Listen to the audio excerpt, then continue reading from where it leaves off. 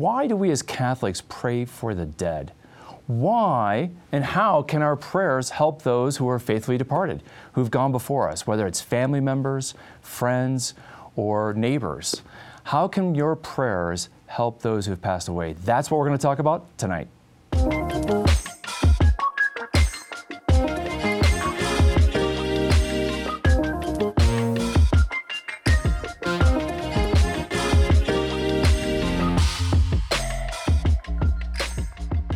Of course, as the Feast of All Souls, we pray for the dead, and this is something that the Church calls us to do not just during this feast day on November 2nd, but really dedicates the whole month of November to remember the dead, the poor souls in purgatory, all of our faithfully departed. We are to pray for them. And we see this even our patron here at the Augustine Institute, St. Augustine, prayed for his mother Monica after she passed away, and he would have masses said, and he would pray for her ardently. And of course, now we know that St. Monica is canonized, which the Church declares her as a saint. So we know that she can't be in purgatory. She's now with God in heaven. And so we don't need to pray for St. Monica. St. Monica, we prayed to yesterday on the Feast of All Saints when we were praying to saints to intercede for us. And so we pray to St. Monica now that she may intercede and help us because she's before the throne of God. She's in the presence of God. But the souls in purgatory and the faithfully departed that we don't know whether or not they're with God fully, we pray for them. And so to talk about that, I've got the Executive Director of Formed, Dr. Benjamin Akers. And Ben, thank you for being with us. Thanks for having me, Tim. Yeah, so we talk about praying for the dead, and I think it's a beautiful tradition in the Catholic Church. And I think a lot of Catholics actually may not realize that it's not just on this feast day today, but really for the whole month of November that we're to pray for the dead. Do you think a lot of people know that? I don't, that's a good question. I think there's something about just the nature itself is, the leaves are changing and then they fall to the ground. It starts to get colder. In the Western Hemisphere and the Northern Hemisphere, we actually have signs that things die.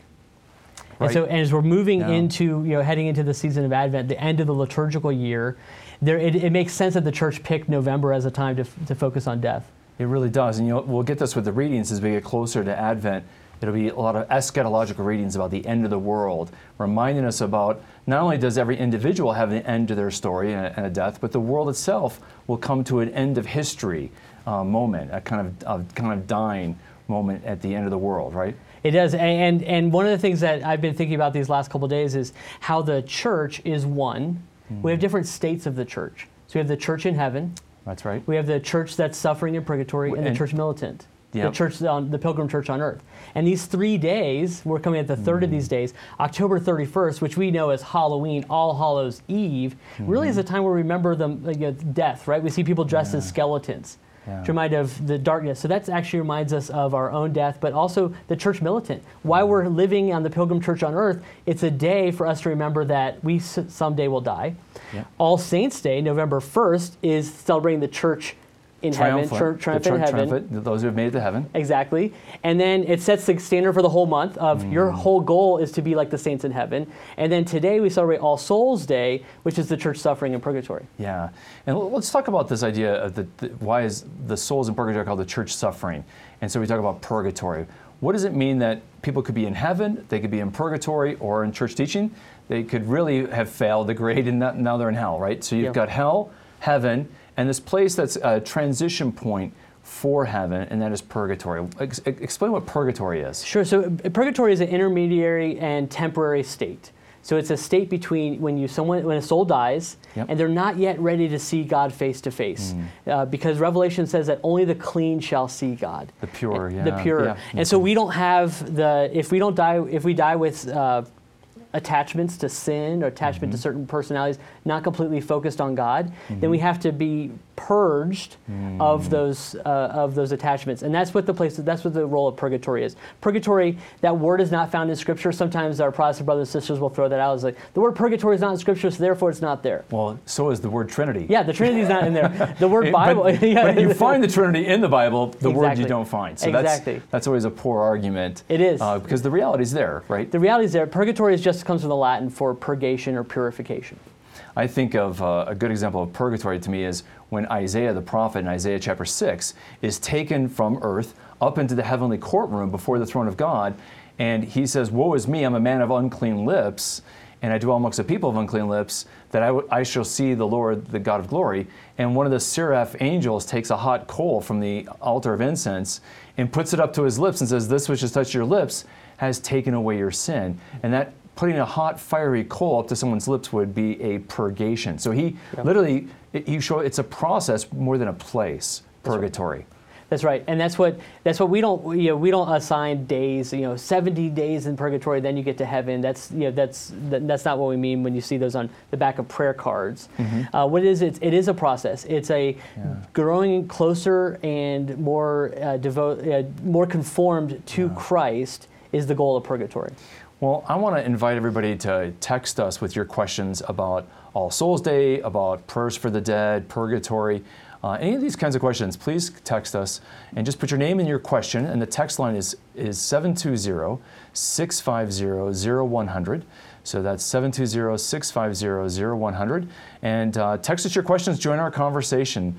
Well, Ben, I want to back up to this idea of November as a time to pray, as the church teaches us, for the dead and to pray for the poor souls in purgatory. And we'll talk more about purgatory, but are there any customs, anything you do in your family to pray for the dead during the month of November? We do, and my wife is great at this. She has gotten pictures from all our family members.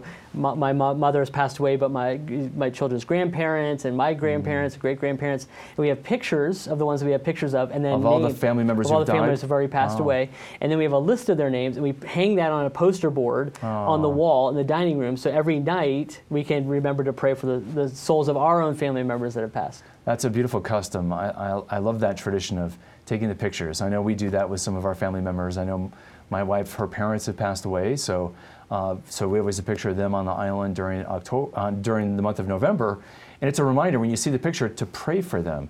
And it's just a beautiful act of love, really, because this is part of what we're called to in Christian charity, is to pray for the dead. So let's talk a little bit about why it's charity to pray for the dead. One of the things that a soul in purgatory can't do is pray for themselves. And the souls in heaven don't need our prayers. That's right. And we can pray for each other because we're still on the journey, and we can pray for the souls in purgatory. And so it's a really active charity because they are, in a sense, stuck there. They're in that place of process of growing closer to the Lord.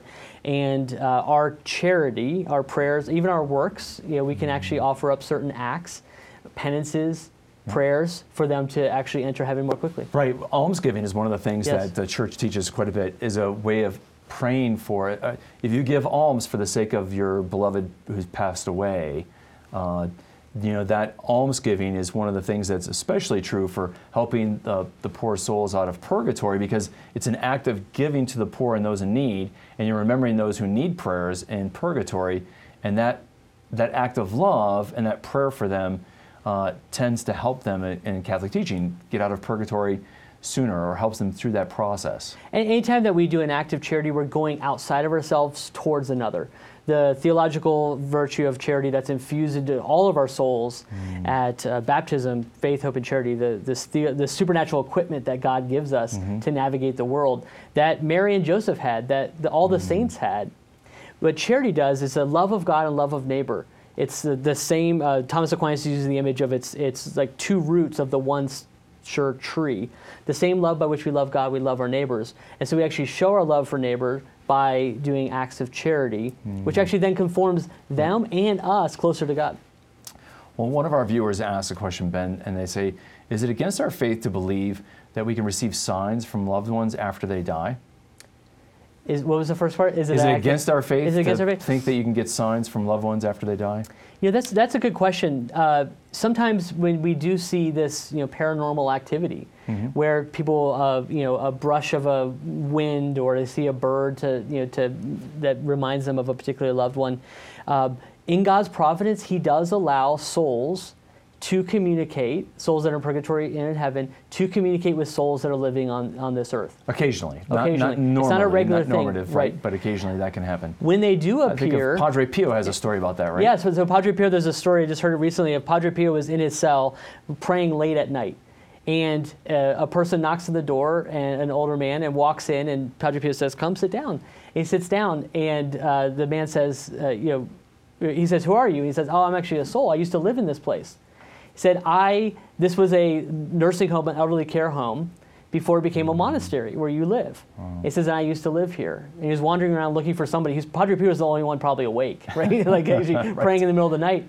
And they had a conversation. He said, will you pray for me? And he did. And then Padre Pio never saw him again. Well, you couldn't get anybody better than Padre Pio to pray for you. Exactly. And so that's the idea, is that if God allows a soul to communicate, they're asking for prayers. And so if you are reminded of a loved one, if something, a song that you both loved came on the radio or something, maybe that's a sign from God to ask for, to pray for that particular soul that reminds you of. Let's talk about purgatory a little bit more. This idea of praying for the souls in purgatory, where do we find that biblically? There's a couple of places we can go to. One of the clearest examples is to go to 2 Maccabees chapter 12. And in 2 Maccabees chapter 12, we're at that time before, right before the New Testament. So the last book, if you're looking for it, it's the last couple of books of the New Testament, 1st and 2nd Maccabees. Of the Old Testament, yep. Of the Old Testament, thank you. That one of some soldiers died, and they had idols on their persons. Yeah, amulets, right? Yeah. For pagan amulets, for good luck charms. Good luck charms. And all the soldiers in Judas Maccabeus' army that had the good luck charms ended up dying. So that wasn't really good luck, was it? It was not. Went to the wrong god. Well, and they didn't know why they had died, and when they started dressing the bodies for death, preparing for death, they actually noticed that they had those amulets. And so Judas Maccabeus encourages all his men to be charitable and give alms. And take up a collection of alms. And they took that collection to Jerusalem for the temple to offer sacrifices that their sins would be forgiven. Wow. There's a sense that sins can be forgiven after someone's already died. Wow. So this idea of praying for the dead is something that we see with Judas Maccabeus. And there's even a commentary from the author of 2 Maccabees where it's a good and wholesome thought. Yeah, or noble. Noble some thought, translations, yeah. to pray for the dead. To pray for the dead. And so this is really, this is older than a Catholic tradition of praying for the dead. This goes back to our Jewish brothers and sisters. It really goes back to Judaism. It does, and even Jesus uses phrases when he uses a parable of Abraham's bosom, that there are certain souls that are going to be in heaven, right? And then in that same context, when he's giving examples, he gives parables about souls, somebody being thrown in prison, if you will, and have to pay till the last penny is paid out. Yeah, so these images about the afterlife, where that you can pay for things even in the afterlife. Sandra asks the question, how long is a soul in purgatory? That's good. That's a good question. And sometimes we have those prayer cards that say, say this prayer and you get 100 days off purgatory, right? We remember those old kind of prayers. Yeah, yeah. And the idea of that comes from actually the older tradition of certain sins had certain temporal punishment attached to them. So as an aside, I'll get to the answer to the question, but when you sin, there's guilt and there's punishment that's attached to it. So I might stand up and flip this table over and break it and ask your forgiveness, and you may forgive me. Right? I'm but you guilty also need of it. to pay for the table. The table's broken. I need to pay for it. We would refer to that in a spiritual realm as temporal punishment. And temporal punishment can be resolved and meted out either in this life or in the life to come. So eternal punishment would be an example of hell. Yeah. Where you can never pay that back. So purgatory is about temporary punishments where you pay a certain amount of debt, to use the analogy, but then you can get into heaven. Right. So in the church at a certain times where they say you commit the sin of adultery, you have to do a certain amount of penance, days of penance, to atone for a particular sin. So the prayer cards that say 100 days, that might match up with a particular public penance of doing temporal punishment on this life. I've had some Protestant friends, Ben, who say when they hear these kinds of things, or if they were listening to our conversation right now, they would say, Ben, this Catholic vision of God is punitive, it's not merciful, and God's so merciful, why would he put people in the penalty box of purgatory, so to speak, and not just take them to heaven? So what would be your answer to that? I say God is absolutely merciful. That's why he gave us purgatory. Because the choice is, if we die in sin, then we go to hell. Yeah. But we're not perfect. If only the perfect shall see God and go into heaven. If I die and I'm not perfect, then I have to go to hell. And so purgatory is God's mercy for us allowed to grow in perfection. Yeah, I like that idea that purgatory is God's mercy. One of the analogies I like to use is the idea of fire. God reveals himself in the burning bush. He's a fiery presence in the burning bush. And then, to go back to that earlier story about Isaiah, the seraphim take the hot coal and he's purged so he can be in the presence of God. But the seraph are called literally burning ones. It means they're literally on fire. And if God's a consuming fire and the angels closest to God, the seraphim, are called angels that are on fire, the idea is that sin and selfishness burn in front of pure love. And so selfish love can't stand to be in the presence of selfless love, God's divine selfless love. And so it burns. Now, if we have, what we would call venial sins, like Isaiah, that sinfulness can be burned and purged. But if it's mortal sin, that is, we've made a serious sin and in a disordered way turned against God, so that, as Augustine says, we love ourselves more than God in that disordered way, well then that burning is hell, the fires of hell. But the idea would be that if God took the souls in hell and put them up in heaven, they would burn hotter in heaven. And so hell is God's mercy to make himself least present so they burn in their selfish love, less so in God's selfless love. But purgatory, they're closer to God's fiery love, but they need to be purged so that they can be in God's presence. And so, as you said, purgatory is God's mercy where he allows a purification so that those souls can be in his presence freely and with joy. Paul talks about that, where the fire will burn away the chaff, the wheat, the straw. Yep. It's because you want to get to the pure silver, the pure gold. Yeah. And anyone who's a silversmith or a goldsmith does it. They just high temperatures, but to get to the essence and the purest metal. Right. Yeah. I love that imagery that you're talking about, that St. Paul talks about in 1 Corinthians chapter 3. And that the idea that every man's work will be tested on that day, our day of death, our day of judgment, right? And if the work is with, what does he say, wood, stubble, straw, it gets burned up. But if it's gold, precious stones, and silver, it'll be refined, right? And it'll last.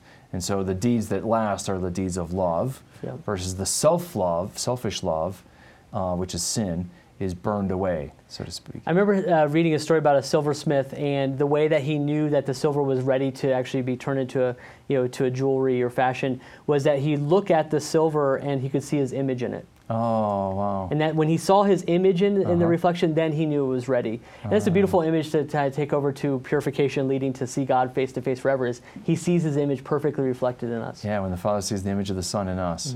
Well, I like the image that we have, the reading, I think it's from Wisdom chapter 2 today in the Mass readings, which talks about the souls of the just are in the hands of God. And their going from us was seen to be a tribulation or affliction. Yeah. And yet they're at peace. They're with God, and he refines them, like in a crucible, as Wisdom says. Right. And to not have fear. I mean, death is one of the things that we all fear. It's the one problem that humanity has never been able to solve. We try to delay it as much as possible. And we know that in the coming out of the times of COVID, that fear is this great motivator, and most of people were driven with fear of death. And it's really something that Christians should not be afraid of. Why shouldn't we be afraid of death? Because Christ defeated death by his own death. And the fact that as Christians, if we've been baptized, we've already actually died once before. Yeah. So actually when we've been baptized into Christ, we've been baptized into his death. So we've already done the dry run, the most important death. Or the wet run. The wet run, exactly, into Christ's death, so that when we actually die and sleep, it will only be a sleep. We'll just wake up and see God face to face. And the interesting thing is that we'll actually know immediately where we're going. We meet Christ the judge. Yeah. St. Augustine has this beautiful image that we shouldn't be afraid of Christ as a judge. He says, imagine that you're going to court, and in court, your lawyer was preparing you, your advocate was at your side, preparing you for your case. And all of a sudden you show up for court, and your advocate is no longer at your side, but has been made the judge of your case. Oh, it's a beautiful image. Who knows your case better than your lawyer, who is Christ, the one who's called himself to your side in the Holy Spirit, and now he's your judge face to face, so it's nothing to fear. Well, I know Christians who have faith have that kind of consolation, but one of the viewers asks, what happens to the souls who never knew God? That's a great question. That's God only knows. And we trust that they meet their merciful Creator. They meet God face to face, and then He knows every opportunity that was given to them to know them. Were there signs that they accepted or didn't accept? Did they really pursue Him with a seeking heart? Yeah, I think of Romans chapter 2, where Paul talks about those who did not know the Torah, right, the law, but did what the law commanded in their hearts by the natural law, right? So he's talking about those who didn't know the law of God, the revelation of God, but did it in their hearts. They were obedient to it by the natural law, will be justified in that sense. But those who did know the law but didn't do it are in a lot worse position. So it's not simply those who have invincible ignorance about Christ and about God. They're not in as bad a place as those who did know God but weren't faithful to Him. Right. And it's good for us to not, we can't judge where other people, we can judge people's actions, and we don't know the state of their soul. Even last minute, there's that story in St. Therese's Story of a Soul, where she prayed for, she's like, I want to win souls. And she prayed for this notorious criminal who was about to die. And she's like, give me some sign. She just fasted for him and prayed for him. Give me some sort of sign. And she read in the paper the next day that right before he was guillotined, he asked the priest, he hated the church, he asked for the priest to come over and bring a crucifix of Jesus over, and he kissed it a couple times, and then was beheaded. And she saw it as a sign of her first soul won. So the idea of that, we don't know how the soul encounters God in the last minutes of life, but that's why it's more important for us to pray for them. Well, that's story fits with what Oscar's question is, and that is, how do we know if a soul has made it to heaven? So you just gave, you have to ask God for a sign, I guess. St. Catherine of Siena had a similar story where there was two criminals who were going to be executed, and then she prays for them, and they go. One of them goes through, I think, quite a transformation of peace from yelling and screaming and yelling profanities, and she accompanies him, I think, in some way, and I can't remember all the details, but she's praying for him, and so we have to, we don't know for sure unless there's some kind of sign like that. That's a pretty good sign. Well, and the church never says somebody's in hell. That's an important point. Right. The church will never say this person is in hell. Not even the worst people in history. Yeah, not even Judas, because the church is not in the business of glorifying the work of Satan, right? Right. It wants to glorify the work of God, and so the church is very eager to put before our eyes saints. We have a whole canonization process of how the church determines whether or not someone's in heaven. Yeah, I guess the one way to know for sure if someone's in heaven is if they get canonized. So to go back to the example of St. Monica, we know we don't need to pray for St. Monica because Augustine asks for prayers for his mother. Even in his text, Yeah, and even in his text, but we don't have to do that now. Right. Because oh, she's good. Yeah, she's good, yeah. Well, the beautiful thing is that even if she was in heaven when Augustine was praying for her, the Lord works it all out, right? Well, let's talk about that. So if I'm praying for a loved one who is in heaven, but I think they might be in purgatory, and I'm praying for them, what happens to those prayers for them if they're actually in heaven? Are they wasted? No, the Lord will never waste a prayer. Prayer is never wasted. Prayer is not so much changing the mind. It doesn't change the mind of God.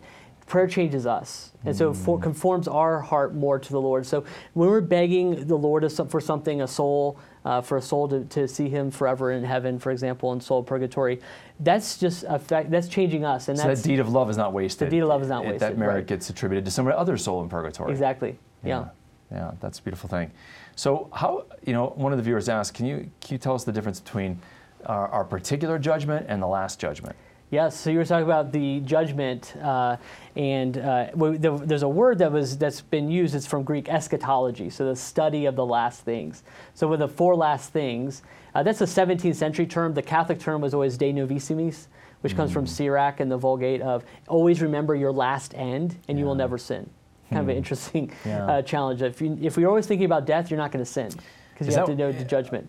There's this practice of having skulls oftentimes in Catholic art, like St. Jerome has a skull oftentimes, and it's that idea of remembering the day that we die. Yeah, the Latin phrase is memento mori, remember your death. And you've maybe seen this, places you can go, they'll have a picture of a skeleton or this image on the wall, and it'll often say on the image of a skeleton staring right at the viewer, what you are, I once was, what I am, you soon shall be.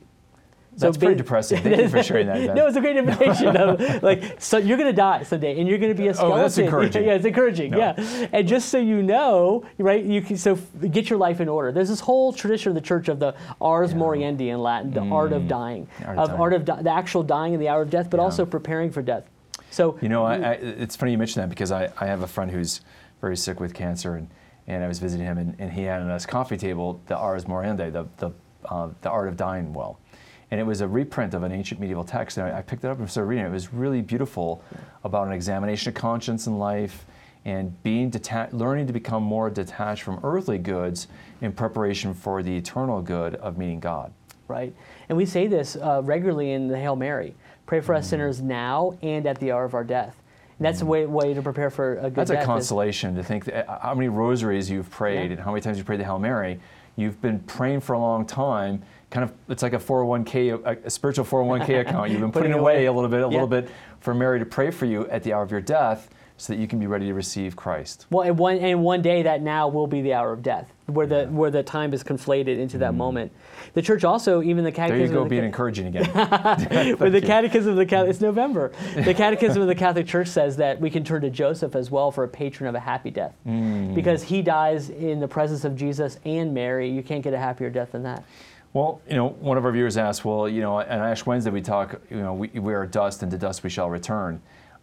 Where does the resurrection fit into that, the resurrection of our body? Are we just going to be souls in heaven forever, or do we get a body back? No, that's a great question. So related to that, the last question of individual eschatology and kind of the end of the world eschatology is every person will face death, judgment, heaven, and hell. That's the 4 last things: death, judgment, heaven, and hell.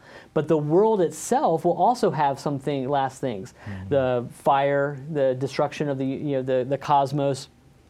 And one of those things, final universal judgment, where everyone will be judged together, but also we get our bodies back at that final judgment. So we say this in the Creed, the resurrection of the body. So when someone dies, they could be in heaven, yes, or they could be in purgatory, but they don't have a body. Yes. But at the end of time, Christ is going to recreate all things, and then we get a body? We get our body, we got our same body back, but resurrected and glorified. So if you're missing a limb, you get those limbs back. If you're born blind, if you're born blind, you can see. Yeah, it's really amazing. No, so full integrity. Yeah. And I think that really Jesus is the model for that, right? It is. His own resurrection. Jesus is, yes. So if we want to know what our resurrected body is going to look like, it's going to. We can look to Christ for the attributes of it. So subtlety, agility. These are kind of integrity, immortality. We won't suffer anymore. We won't stub our toe and it won't hurt anymore. So these are things we have to look forward to. Wow.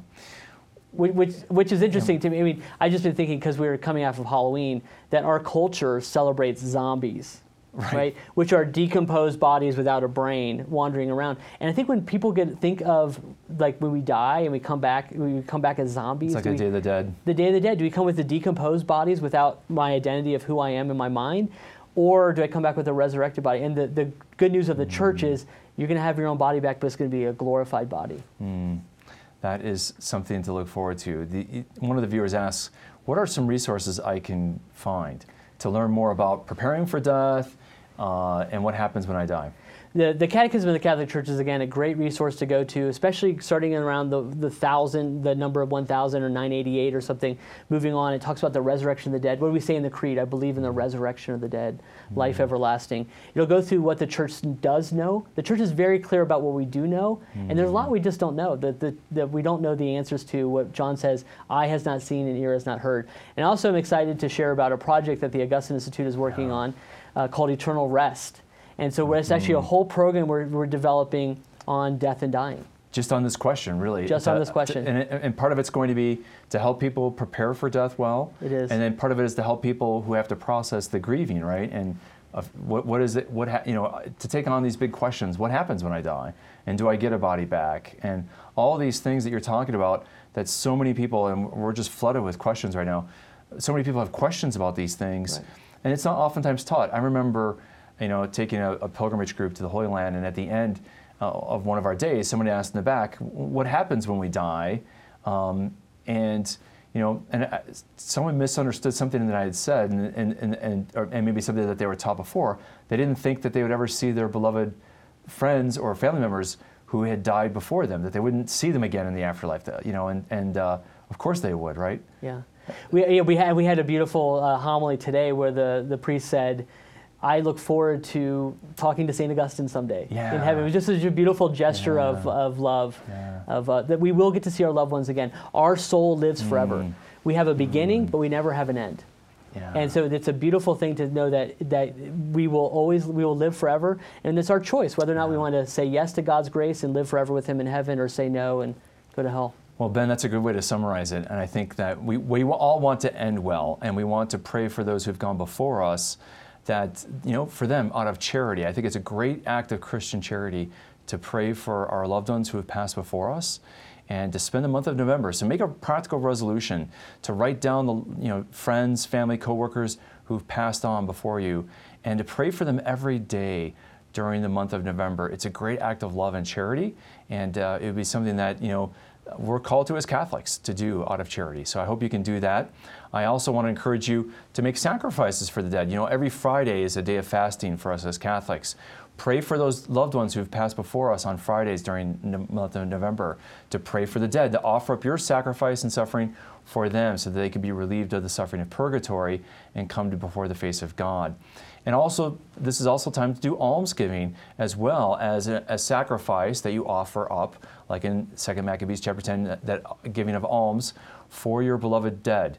And that's another great act of good that you can do for those who've passed before you. And of course, I want to thank all those who give alms to the Augustine Institute through the Mission Circle. You allow us to have this ministry and this mission, and we're deeply grateful. One of the exciting things we've done recently because of your donations is we've have a formed platform now in Spanish that's free to everybody in Central and South America. And that's because of your donations. So I'm grateful for you. And if you know anybody in Central South America, let them know that they can get formed now in Spanish and to look that up. Well, thank you so much for being with us, and may the Lord bless and keep you all. You can watch this show in video format by visiting formed.org. Formed is an online Catholic streaming service created by the Augustine Institute and Ignatius Press, with award-winning studies and parish programs, inspiring audio content, movies, ebooks, and family-friendly kids programming. To support the mission of the Augustine Institute, please visit missioncircle.org.